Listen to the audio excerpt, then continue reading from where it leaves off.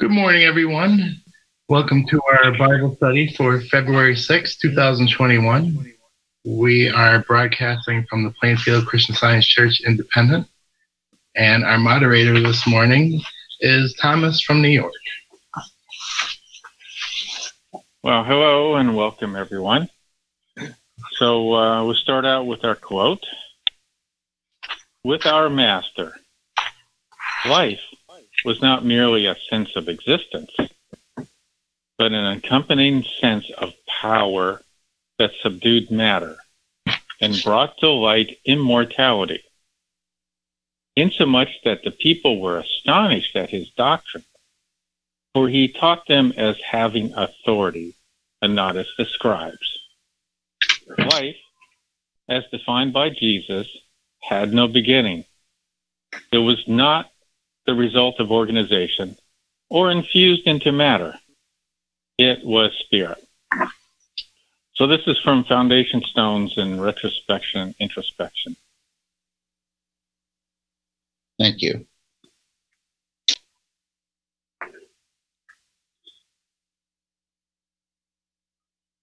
Any thoughts on that? Well, I like that, what it says about life is not merely a sense of existence. Because before coming here, it did just seem as though I was existing, and that was it. So to learn that there's more than that has been wonderful. Yeah, and it's an accompanying sense of power. What is it accompanying? Spirit. Yeah, it's accompanying God. Yeah. We are in the company of God, which is spirit.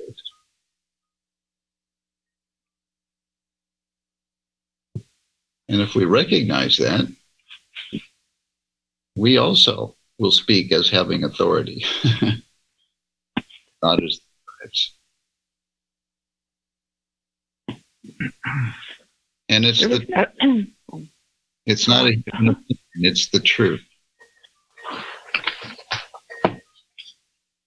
Well, after studying or getting ready for today,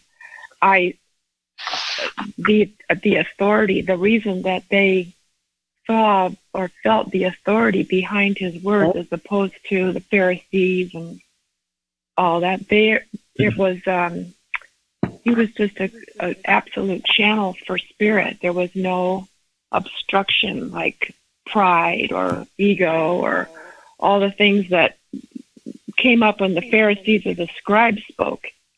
He was free of all that. And so the spirit just came forth without anything to stop that. And so that's why he spoke with such authority, and which is why the scribes and Pharisees hated him so much. Yeah, and from where did he get the authority? God. From only God. And where does any of us get our authority to do anything? From God. Exactly. Yeah, you hear so much in this world about people that willfully put forth their ideas and preferences and willfully try to be authoritative. And it almost always ends up in something bad happening. But here is Jesus showing us the way. And the city spoke with authority. People obviously felt something, felt the power through him. Some liked it, some felt offended by it. But it just goes to show, which side are we on? If we're, like I said before, willfully trying to put forth our side, or are we just committed to our Heavenly Father, God, and trusting that, He is the good. He is the source of all good. And we want to be in compliance with that.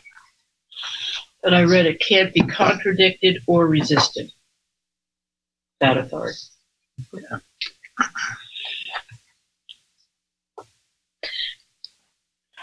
Well, one of the reasons I included this quote is that our subject this week is spirit.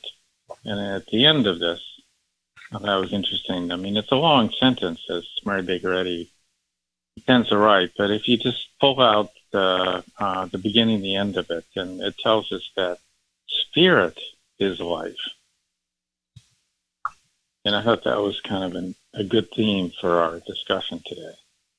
Mm-hmm.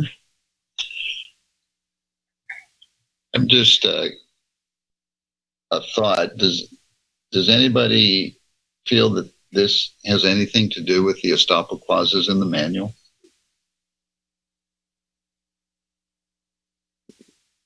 Yeah, because it was with the authority of God that they were written, and they just did anything that would, or anybody that would have any pride, again, would upset those in charge, or thought they were in charge of not being obedient. And I mean, and who who authorizes teachers or practitioners God. or lecturers? Well, it should be God.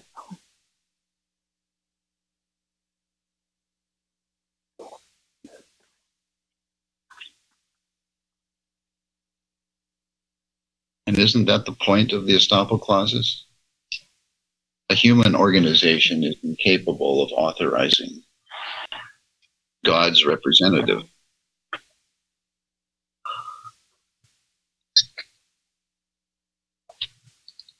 Well, this seems coincidental to me because I didn't tie in Bible study this week with the book I'm reading, but it does seem more coincidental. I'm reading a book about Christian Science in East Germany, and at one point they had to fill out a questionnaire, and there was discussion and submitted to the authorities in East Germany. For those who are not aware, I'm sure most people are, but just in case, I mean, East Germany was separated from West Germany, and the communists controlled that for several decades. But so when they submitted that back at the Mother Church, they were very unhappy because they had not reviewed the responses to the questions. They felt it was up to them to have the authority to review those responses that were submitted to the East German authorities. And then later, they had a special position for someone in Berlin who worked with the Christian Scientists in East Germany. And they decided at one point that, well, they don't really need this position anymore. So they told him that he was no longer in that role. And then they said, oh, but now what do we do? Because they had known to take over his work. Which really looks to me like they really don't know what they're doing.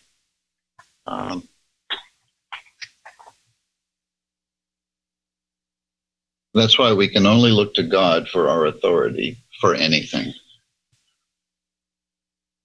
And it is that sort of control that we get into later that quenches the spirit. So yes, I also read, I think it was one of the Richard Oakes books where the organization, the BOD was not happy with Frances Thurber Seal. And of course she did wonderful healing work in Germany. Any of you have read that little book, Christian Science in Germany? It's just wonderful. So it seemed like, and all of that it's the human mind. It's a human mind where the spirit arises. The human mind just loves to quench it for some reason. That's just what it does. It's the nature of the beast.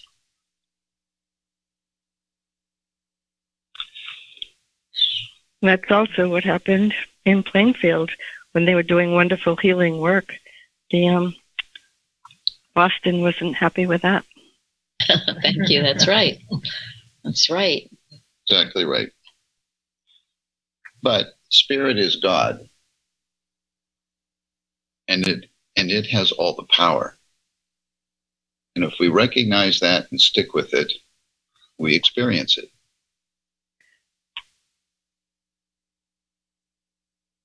If we don't, well, we fulfill our human destiny instead of our divine destiny. And it's why it's so important right now. I say, stay in the ark, stay in that state of spiritual being. It's the only sure protection and safety through these troubled waters that we're going through now. So, and the lesson is beautiful, and in Science and Health particularly, about your spiritual sense, your spirituality. Man is not material, he is spiritual, from the scientific statement of being. It's over and over again. And that's where we remain in that right sense. And where that is, there's liberty, can't be taken from you, and peace and joy, employment, every rightful thing. But stay there, don't come out.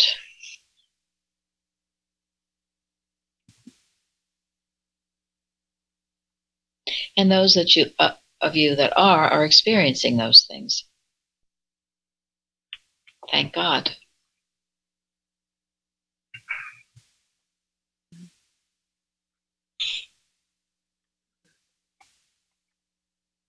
Are we ready to move on? Yes, we could do that. So, actually, as you mentioned, our topic is, where the Spirit of the Lord is, there is liberty. So, again, I must say, I'm reading this book about Christian Science in East Germany. And I'm reading this after I picked the topic, and I'm thinking, oh, this is pretty wonderful, because where the Spirit of the Lord is, there is liberty, and that's kind of what their struggle was in East Germany. And so, anyway, so maybe we'll get some thoughts about what you do when it doesn't seem like there's liberty, like the Christian Scientists in East Germany. So in the first question, there are really two parts to this, and we can go in different sequences on it, but maybe we'll just start with the definitions. And one reason I put this in here, I sometimes don't know how much this is done in Christian Science, but I know traditionally Christian Scientists, to really sort of understand the meaning of something, will look up the definitions of a word and study that to kind of understand what spiritual insights they get from what they're reading. So it's a good method to go through. And there are different ways to do it, and no one has to do it, but I thought we would just hit like 3 different areas to give people ideas. So I think this would be kind of interesting if we have some volunteers. You could pick any one of these that you want, A, B, or C. But maybe we start with A, and if someone, I can do this if no one doesn't have this handy, but like, what is the definition of the pneumi, just in Strong's Greek? And to put this in context, your question is, what does quench not the spirit mean, right? Correct.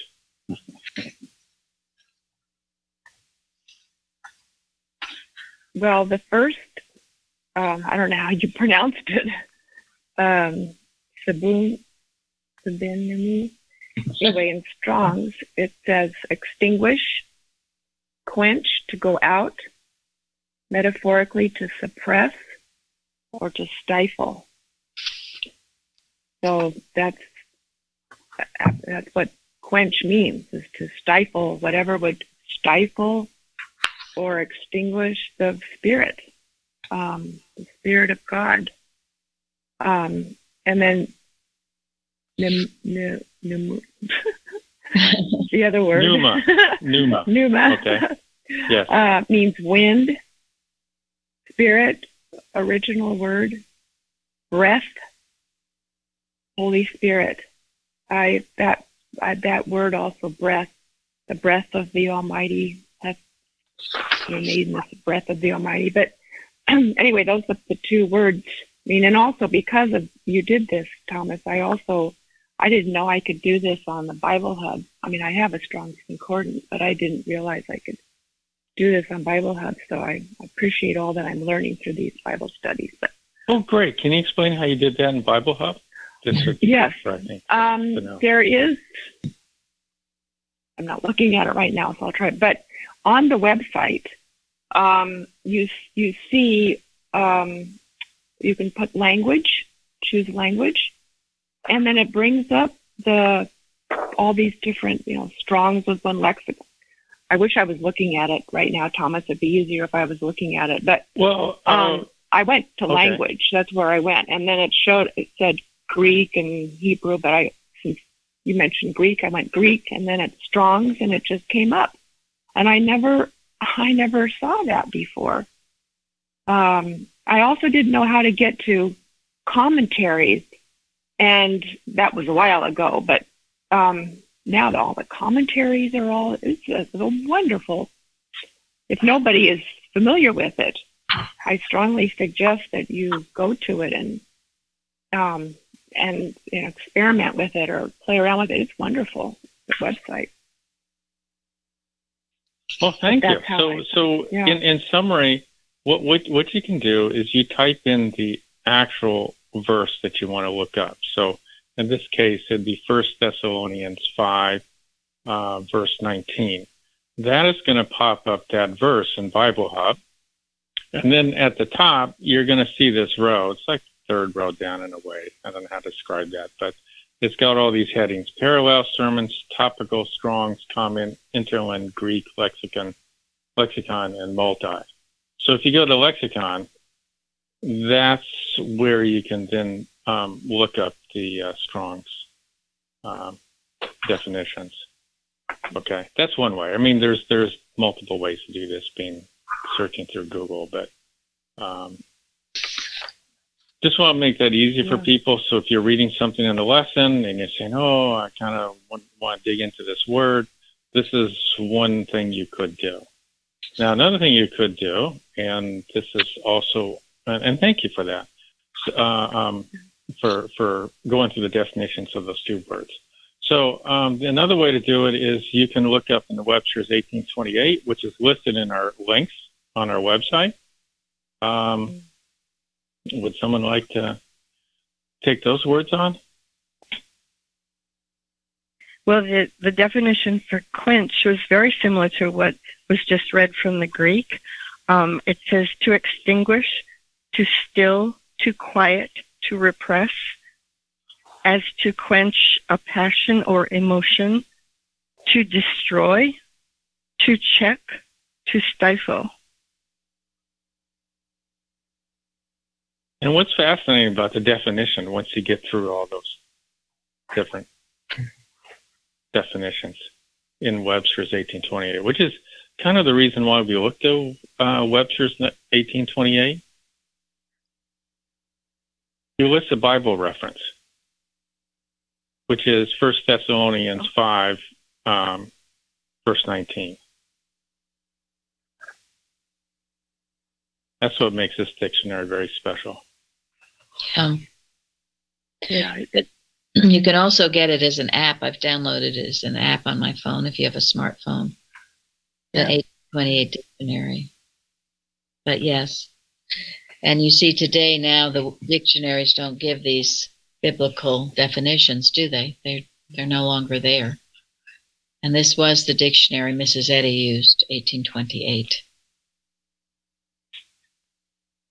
It's a sad sign. Oh, do you want to continue? Oh, sorry. So it's a sad sign of the times that they no longer do that. Go ahead. If you'd like to continue with spirit. Now, you don't need to read the whole thing, but maybe there's one or two of these definitions that interest you. There's some really great here, actually. In Webster's for spirit. One of them says, the soul of man. And so glad to read that because it's a spiritual definition. There's another definition that says an immaterial intelligent substance. And we know that this is very consistent with what we've been taught in Christian Science. And another definition of spirit says an immaterial intelligent being. So gives a very reverent sense for spirit. that we understand as God.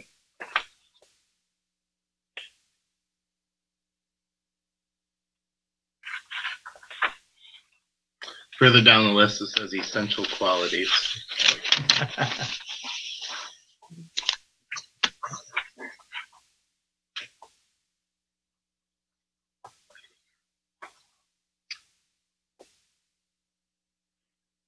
When I didn't. Well, there's.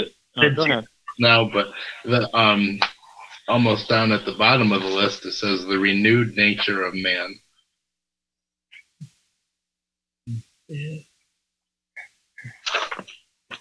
So that's fabulous. There's so much here. Also, similar along the lines of what you said is one of the definitions says a person of activity, a man of life, vigor, or enterprise. So we're active people doing good things. We have life. That is one of the basic connotations of the word spirit, isn't it? Lively. Yes. Spirited, lively, alive. About our Father's business. Yeah, and when you work with the synonyms, you claim those qualities for yourself and for everyone, for the world in general. That's why they're so powerful, the synonyms of God. When you're feeling not so active or spirited, turn to this. It'll break any lethargy.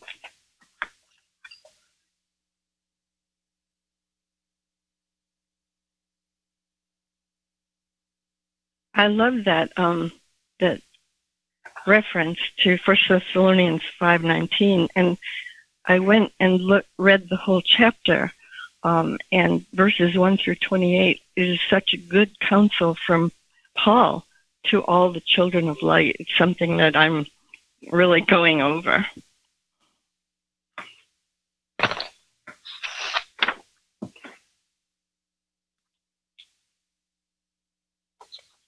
I also like the definition of spirit where it says something eminently pure and refined. Yes. Also perception, our senses, these are spiritual, our sight is spiritual perception.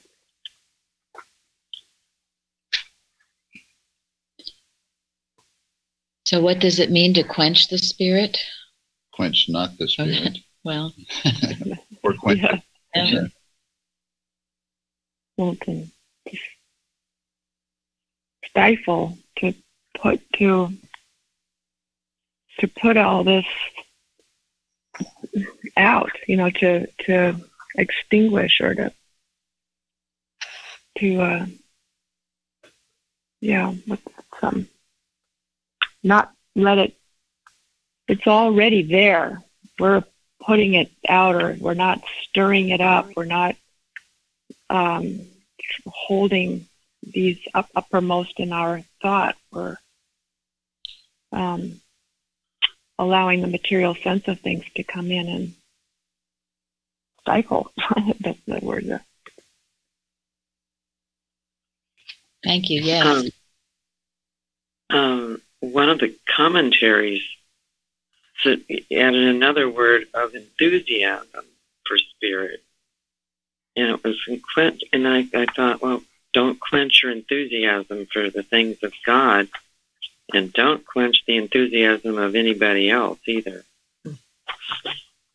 Yeah, I was thinking, don't rain on God's parade by being negative or willful or any of those other ugly traits.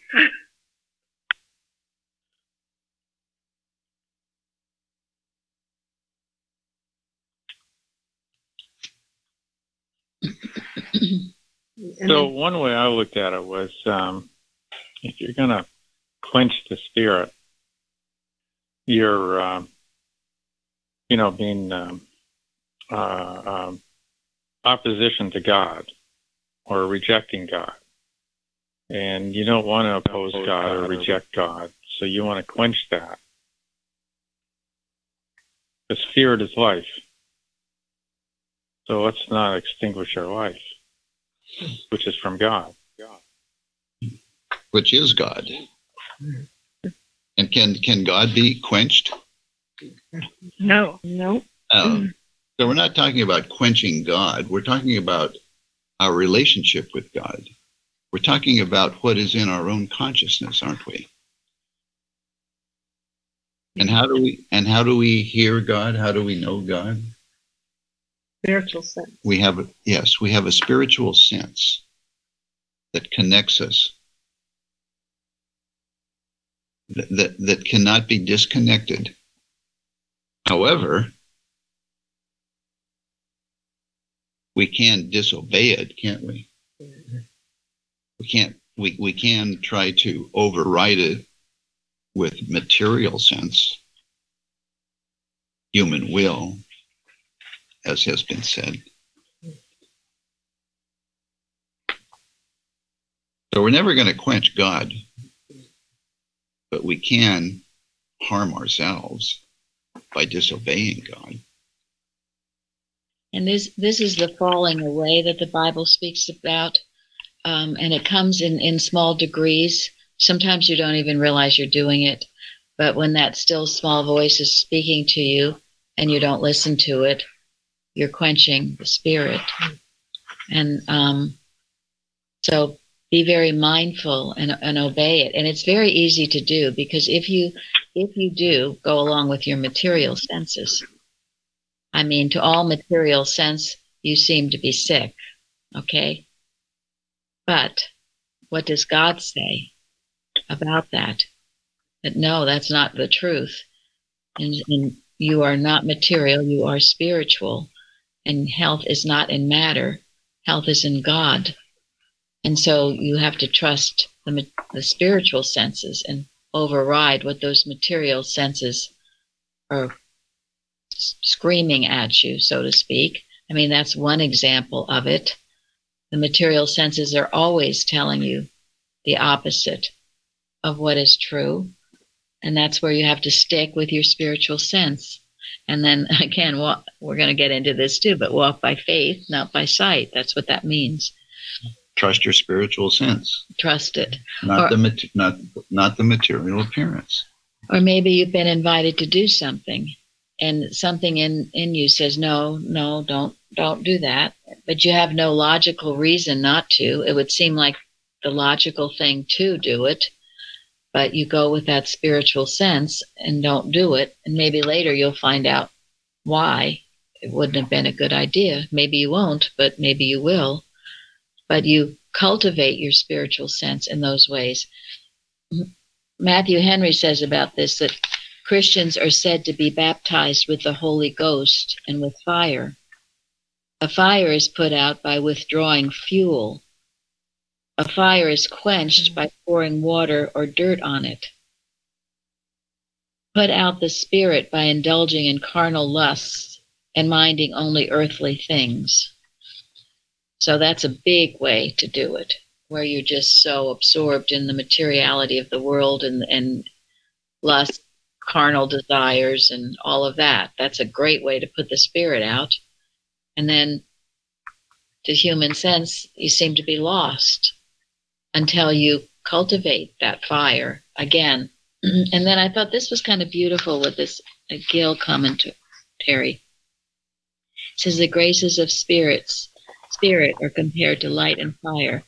And then he mentions some of the graces of spirit. Love, which gives a vehement flame, which many waters may not quench. Something from the Bible. Faith, which is the light of the soul, evidence of things not seen. Zeal, boiling up of love and the effervescency of it. Spiritual knowledge, light, and of an increasing nature. And then, yes, they can never be totally extinguished, but they can be greatly dampened. And then it says the light of faith becomes dim. The flame of love is abated and grows cold. Zeal may pass into lukewarmness and indifference of spirit. The light of knowledge may seem to decline instead of increase. And it's all by indulging in some type of sin. But the gifts of the Spirit must be stirred up as coals of a fire, and stirred so that they give off both fire and heat and burn brighter. One of our watching points is about that too. Never let your fire grow dim or go out. Keep it stirred up. And when you find your enthusiasm for the things of God waning, that's when you have to stir yourself up. Oh, I don't think I'll read my lesson today, or oh, I don't feel like doing this, or I don't want to give a testimony. There's really nothing I'm grateful for. And it goes on and on and on. If you give it an inch, it'll keep. Yeah. Exactly. And then you're drifting out. You're drifting away. And you've got to rouse yourself. And sometimes a rebuke, sometimes a practitioner or a friend will rebuke you to wake you up out of that lethargy. And that's quenching the spirit, which we are not to do. But if you fight that false belief, that false, the devil talking to you, if you fight it and overcome it and do what you should for your own good, you will have the accompanying sense of power that Jesus had. You will speak with authority because you will be obeying what God tells you. Everything will be falling into place.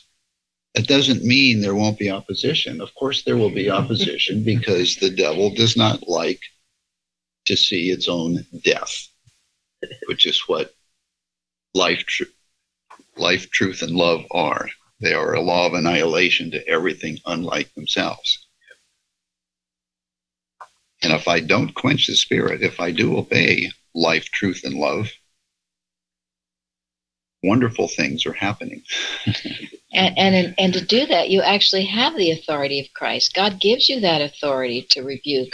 This is rebuking animal magnetism. And this is how you grow when you do it. And you don't listen to all those negative voices that are pulling you out from your love of God.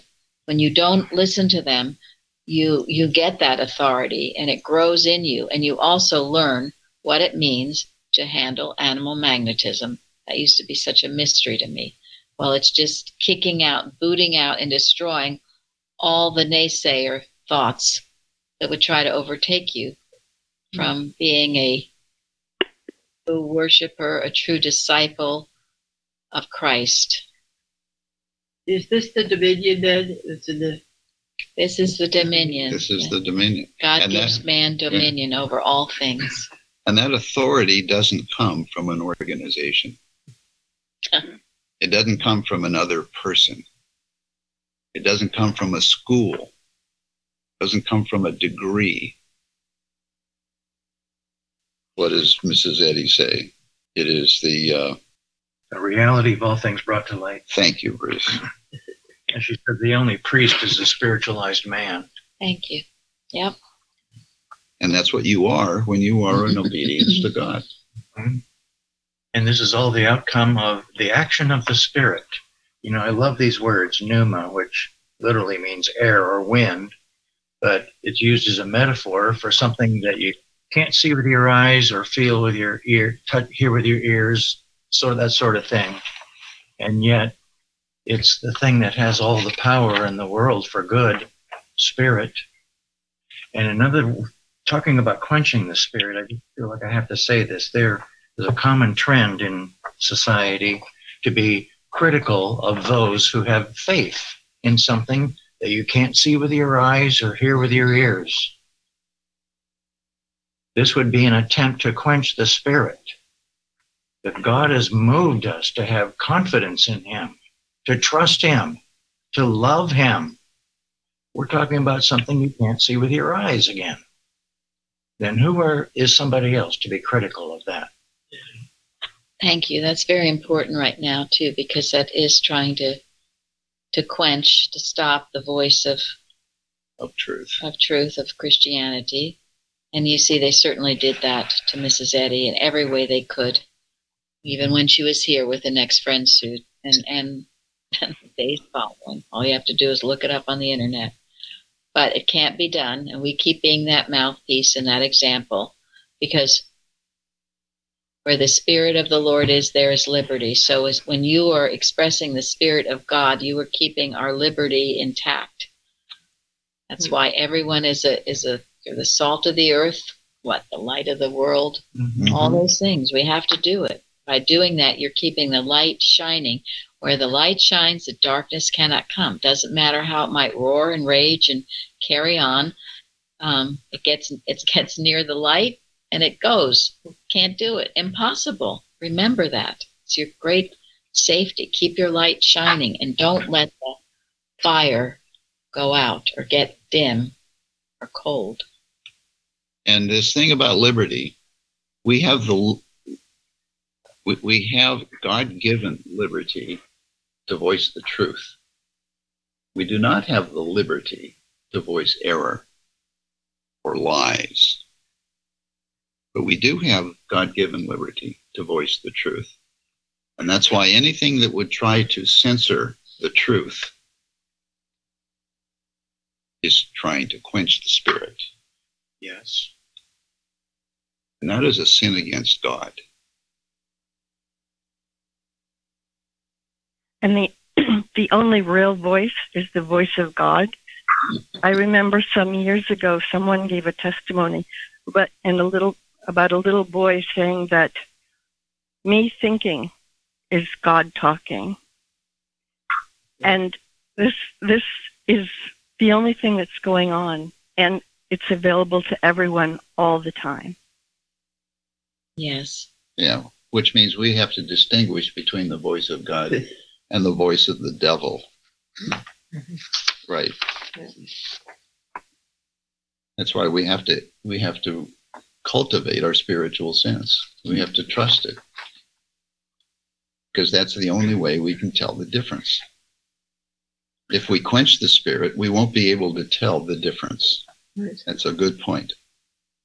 I think it's also important to say, like, when we go out into the world, we got to not be weird or judgy or anything like that, because I know I encountered this in my past too. I was really turned off by some people that profess to be Christians, and it wasn't Christianity I didn't like. It was just that weird sense. Thank you. That's very important. Good. You know, I mean, sometimes it's just too weird. And Christian Scientists can be the weirdest of all if they're not careful with the quoting absolute statements or doing really stupid things that are no common sense. So, yes, we are not weird. Let your example be of a normal, natural, God-loving person, but not weird. Thank you. Sometimes, I can't remember. Oh, sorry. Well, on that same line that we were talking about, that something, I can't remember where it was, but they were talking about how we can be like a mirror. We're so full of the light and the reflection from God that we, even if we don't say anything, we're like a mirror. And to some, one can see themselves in the mirror and not like it. And so the reaction is, you wonder why somebody doesn't react to you, and why I'm not doing anything wrong. I'm loving.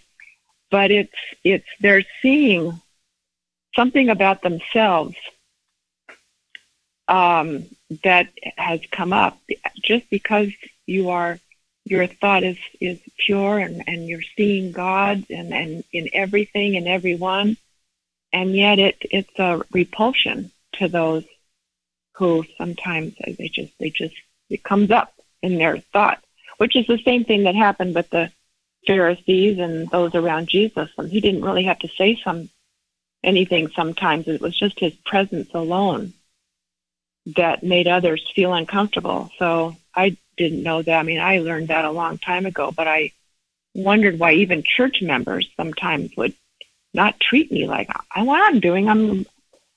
But so that was something that I had to learn too, that doesn't necessarily mean you even have to say anything to have someone not feel comfortable around you. Yeah, well, and we should all experience that sort of thing, right? Mrs. Eddy says that the impure are at peace with the impure, and that spirituality was a rebuke to mortal mind. That's a paraphrase. Yeah. And they didn't understand their discomfort. Mrs. Eddy also explains that. They didn't understand their discomfort. So they attacked the messenger instead of looking inside to see what inside of them needed to be changed, to be purified. Well, that's a good transition, speaking of attacking. So Yes. our question number 2, I think we'll move on to this. What are some observations and lessons we can make from when Jesus left Nazareth and then when he spoke in the synagogue in Capernaum? And then I'll read here from Ephesians 6, verse 16. Above all, taking the shield of faith, wherewith ye shall be able to quench all the fiery darts of the wicked.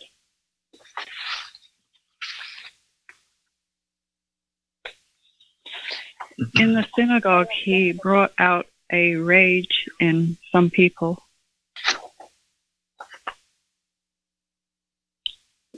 Thank you. Yep. Yeah, and what did they want to do?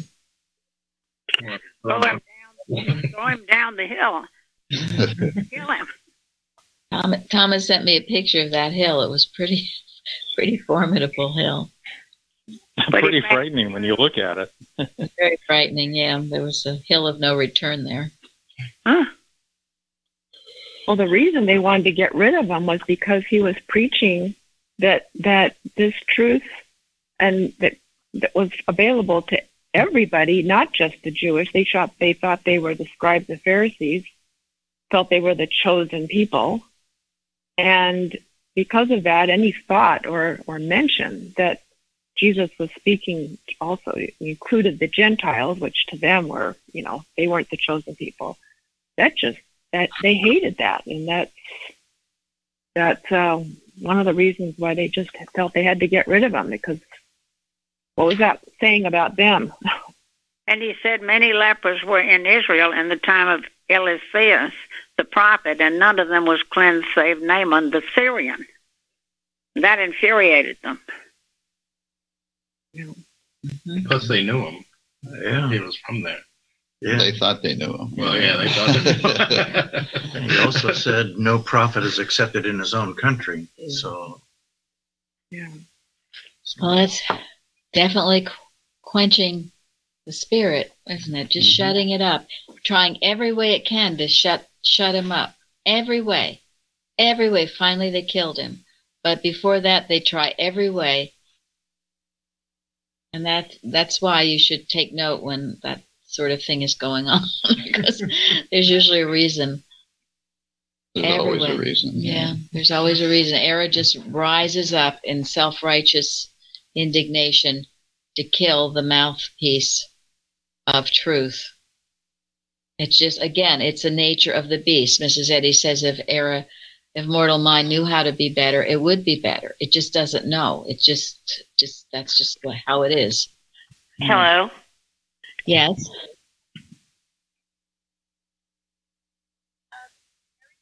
So what happened to Jesus? He went through the midst. He walked away.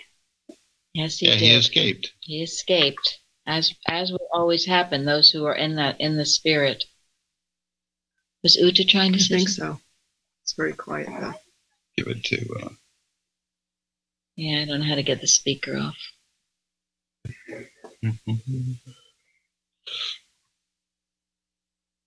So he escaped, and then he healed someone. Yeah, with the authority of Christ. Has he done what God told him to do? So if you can imagine maintaining his God-given dominion, his poise, through all of that opposition, which was really very aggressive. I can't imagine how aggressive it might have been. They wanted to kill him. Yet he kept it together, went down and healed somebody. Yes. Whoa. The poise. Okay, Uta, you're off mute. Did you want to say something? This is Zeri. Oh, hi, Zeri. Yeah, I was just going to say that it is oftentimes that when we are doing the work of God, just going forward, we have to also continue to be protected. And we have to know that we are protected. And that's what I think Jesus did when he knew when to leave and when to go. Because many times this incenses human beings. They think they are the chosen people.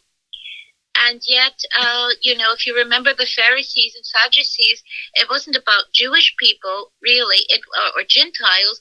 They wanted to get the money for healing, and they couldn't heal. They had the words, but they didn't have the Spirit. Thank you very much. Yeah, and this idea of special people or Aryan race or whatever, however it comes, is a big flag of the human mind again. It's a big no-no. Because God created us all equally, didn't he? He loves all of us equally. So thank you, Zeri. Who should be greatest? Yeah, that's who shall be greatest, and trying to another sign of the human mind, doesn't know how to be better. You're talking about mortal mind would be better if it could. It reminded me of Gilbert Carpenter said that if Mrs. Eddy hadn't said that science and health was truth revealed, mortal mind would have loved it. So. Wow, thank you. Wow. Truth. Yeah. Truth revealed, and that they attacked her for that. Thank you. But it's always an attack on the Christ, isn't it? I mean, it's an attack on the messenger who brings the Christ message, but it's an attack on the Christ.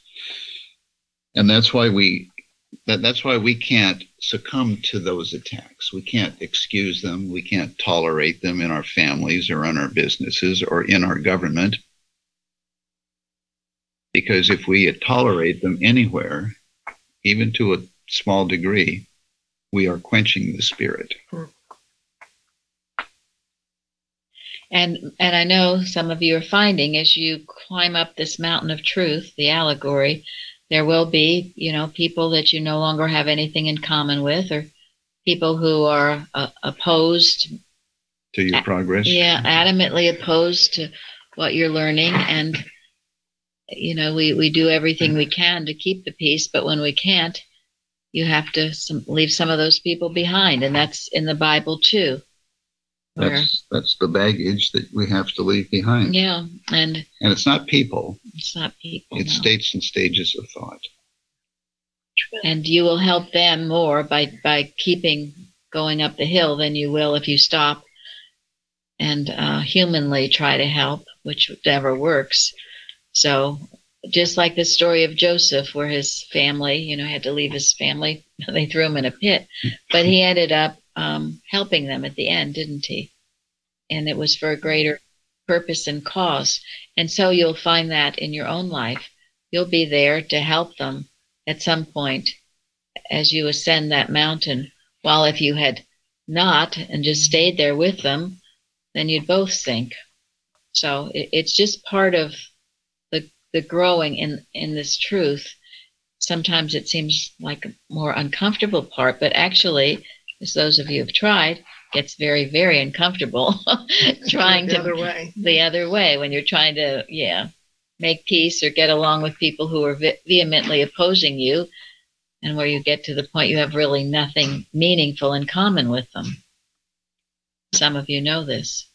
Martha Wilcox puts in the article or chapter Millennium about free thought, and to me this is like it's your right to have these thoughts, and think with God. And the first thing that caught my eyes, she wrote, anything that threatens free thought is dangerous, and we should demonstrate its nothingness.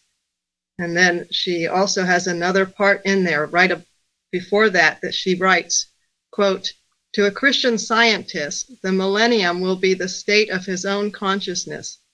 It will be his freedom to think without constraint from so-called mortal mind, for our thought is constrained just as long as the divine power is lacking. When we are free to think divinely without the constraint of mortal mind, then we are free to act divinely. without constraint, then we can walk over the waves, calm the storm, and feed the multitude if need be. End quote. Thank you. Yeah, I recommended, I think it was last week, for people to read that chapter, because as all this tumultuous stuff is happening, we as scientists should be praying to bring in that millennium, the reign of Christ. And it happens individually, of course, first to ourselves, and then it comes to others. But as we pray and work in this way, we can help usher it in. Because other people are trying to usher in something else.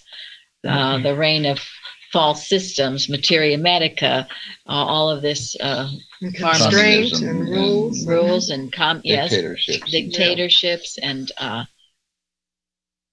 billionaire club, all this money, rich people thinking they can rule. No, they can't rule. Only Christ rules. So we need to be very busy in this work, because others certainly are in the other direction.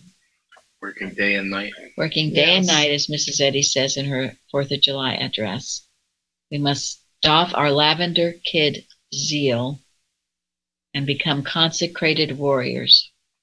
And that's why we wake up at night and pray. And that's why you wake up at night, those of you who do, and many of you are. Right. Or you can't sleep because you need to. Years ago, Mr. Evans described what lavender kid meant, and it was actually very timid and weak. So we need to, even though the word zeal is attached to it, it's not a timid, weak zeal. It's active and strong. And remember where our strength comes from. Not human willpower, not human efforts, but from God. Spirit itself. The Spirit itself is strength. Okay, Thomas. How we doing, Tom? We're doing great. So I'm really enjoying this discussion. And I'm learning a lot, so I hope others are too. So going on to question 3, what can we learn from this week's lesson and how to walk by faith, not by sight?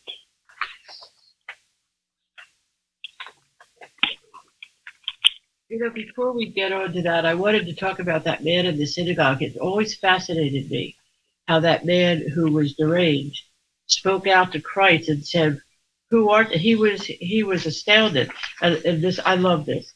And this is from the Geneva Study Bible, saying, "Let us alone. What have we to do with thee?"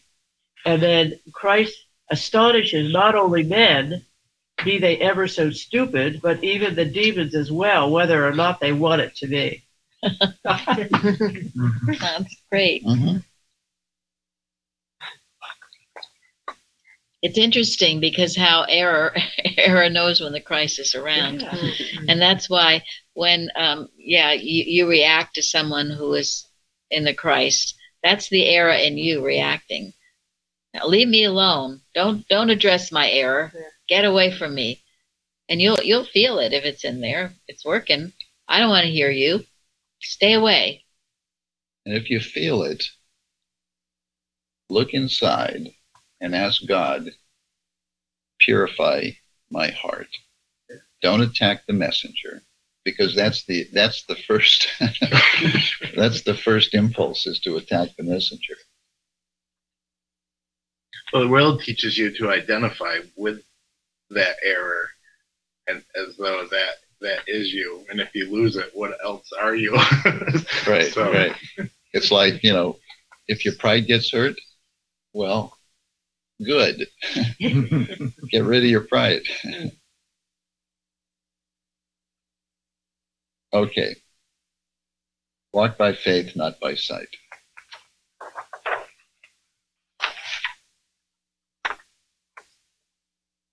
Well, I have the Spurgeon Study Bible, and it has a wonderful, long commentary about this walk by faith and not by sight. But briefly, he says that walking is a position that signifies activity as genuine Christians, we do not merely learn, we practice what we know. Also, it makes a person who walks makes some headway. True believers are always making advances. We are to be going from faith in its beginnings to faith in its perfections, waxing stronger and stronger. There is a progress to be made in every Christian grace. And then it says, walking by faith and walking by sight. We naturally walk by sight, but any child or fool can walk by sight. There is something exceedingly ignorant about believing only what can be seen. Even in common life, the eyes cannot see 9 out of 10 things that are the most wonderful. And this is most decidedly the case with regard to spiritual things. Walking by sight is just this. I believe in myself. Whereas walking by faith is this. I believe in God. Thank you. That's great. That's very good. Yeah. That's a good sum up of it. Yeah. In the Gill commentary, he says, faith is a grace which answers many useful purposes. It is the eye of the soul by which it looks to Christ for righteousness, peace, pardon, life, and salvation. The hand by which it receives him, and the foot which goes to him and walks in him as he has received him. The single act of faith, it's not a single act of faith, but a continued course of believing, and it is not weak, but strong and steady. And I read somewhere recently, too, that we are born with faith. It's something that we do have innately in us. But again, we quench it probably. That can't be so, because that's not what my eyes are telling me. Well, we are educated. The schools educate us to quench that, don't they? So be aware of your faith. Beware of your faith. Mrs. Eddy, what does she say? Why is it odd that we have more faith in evil than in good? More faith in sickness than in health? Why is that? Let's reverse that and have our faith in the things of God. And you get faith by exercising faith. And then by being grateful when you see things that you were faithful to come about, and thank God for it. Because it will come about. It has to come about because God reigns supreme.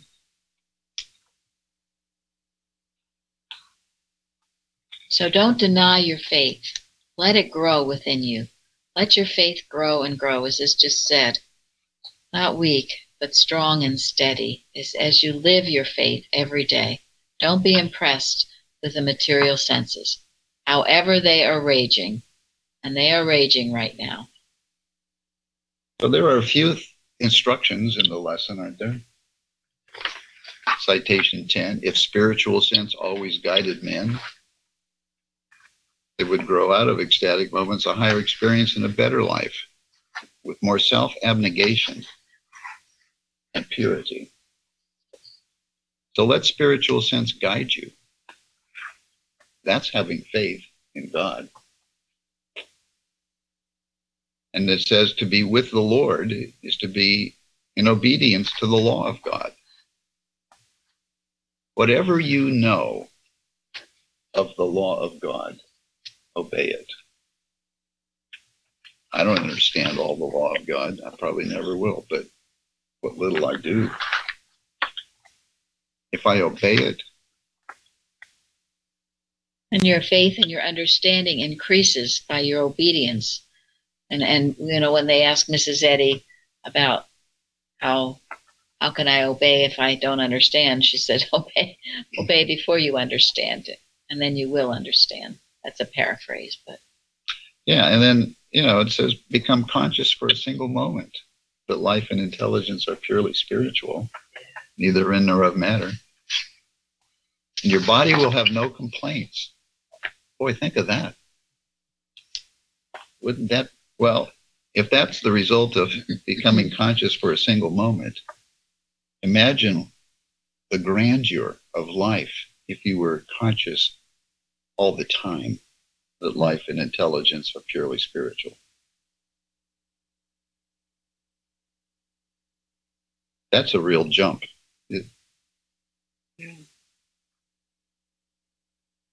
But what a great objective.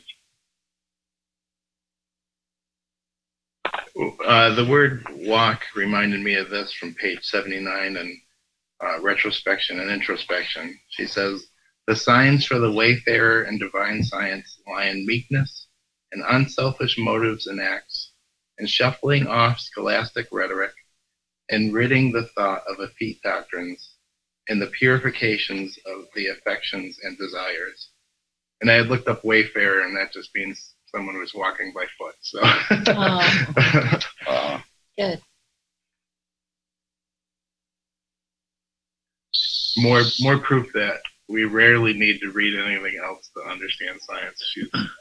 She's got it there, all there, Exactly. yes. Exactly. And the verb walk here means to live your life. Yeah. Just a closer walk with thee. Yeah. Used to be Mr. Evans' favorite song. Mm-hmm. Good, Good one. good one to live by. Yeah. We should sing that sometime. Yeah, you should. You haven't We in a haven't sung while. it in a while. I'm surprised you're not singing it now. In my heart, I am singing it. In your heart, yes. Well, thank you very much, Thomas. Yes, Yeah. thank Thank you, you. Thomas. Well, I wanted to Thank you. add before we all drop off, if we could, what I want to say on today's lesson for question number 2 is we may be running into opposition, we may have problems, and so in question 2, we kind of see what Jesus was faced with, a couple examples. So I'm hoping that in today's Bible study, people got a lot of thoughts and ideas and tools as to what you do in those situations. So hopefully we've been helpful for people in that, and it's been helpful for me listening to what a lot of people had to say today, and I want to thank you for those contributions today and the preparation that people did for this Bible study. Well, thank you, Excellent. Thomas. Thank you. Thank you, Tom. Thank you. Thank you. Thank you.